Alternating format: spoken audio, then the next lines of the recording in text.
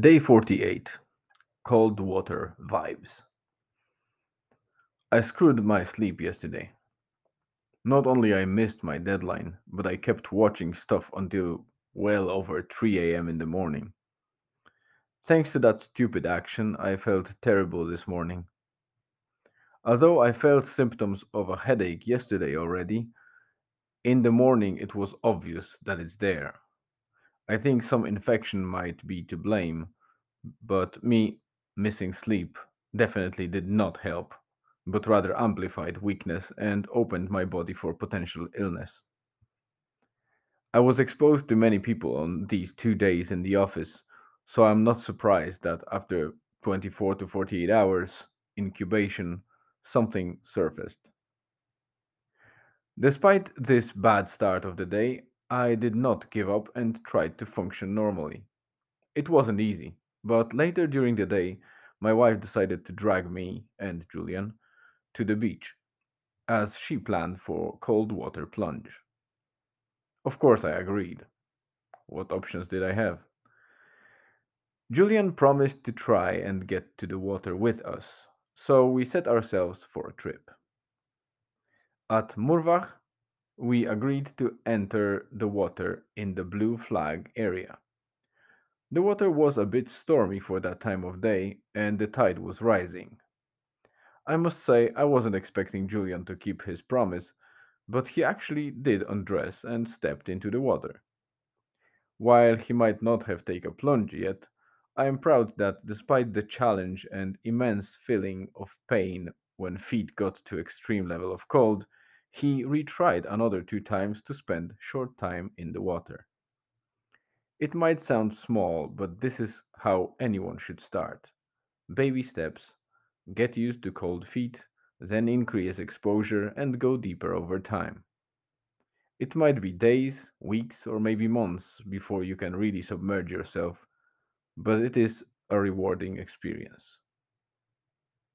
My wife was the bravest. She spent 6 minutes submerged to the neck.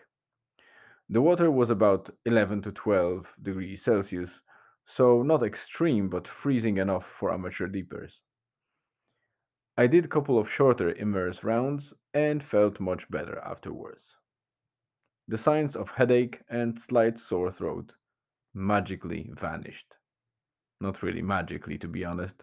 Science already confirmed a lot of health benefits by stimulating body with cold. This makes me only convinced more than regular plunges are now becoming a part of my life. It's not surprising that it has such an impact, as besides scientific research, you can see a lot of expensive sports centers using cold baths to nurture top sports stars for faster recovery, better immune response, etc.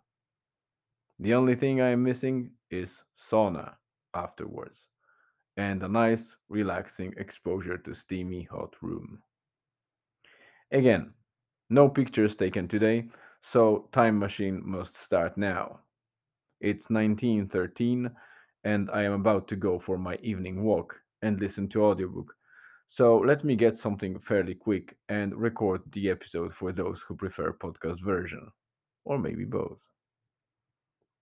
Throwback to our 2019 trip to Madeira. An amazing place that we got an opportunity to fly to from Belfast in late April of that year. First picture is for you to relax, like this lizard did. There was a plenty of them in the area that we stayed in. A lovely bio hotel with organic food grown in its gardens and other food sourced from people living in the mountains nearby. Second picture is a point of view from a cable car that took us from Funchal to Monte area. This is definitely one for your bucket list if you ever take a trip to Madeira. From Monte down to Funchal, you can take a very unusual transport, a sleigh that are controlled by the carreiros. Two men at the back control Monte Toboggan wicker sledges alongside street downhill. Yes, you heard it right. They slide on the street. No snow, no track, just a street. And this street is in use by cars as well. So, quite an amazing, although short trip down the Monte if you happen to be there.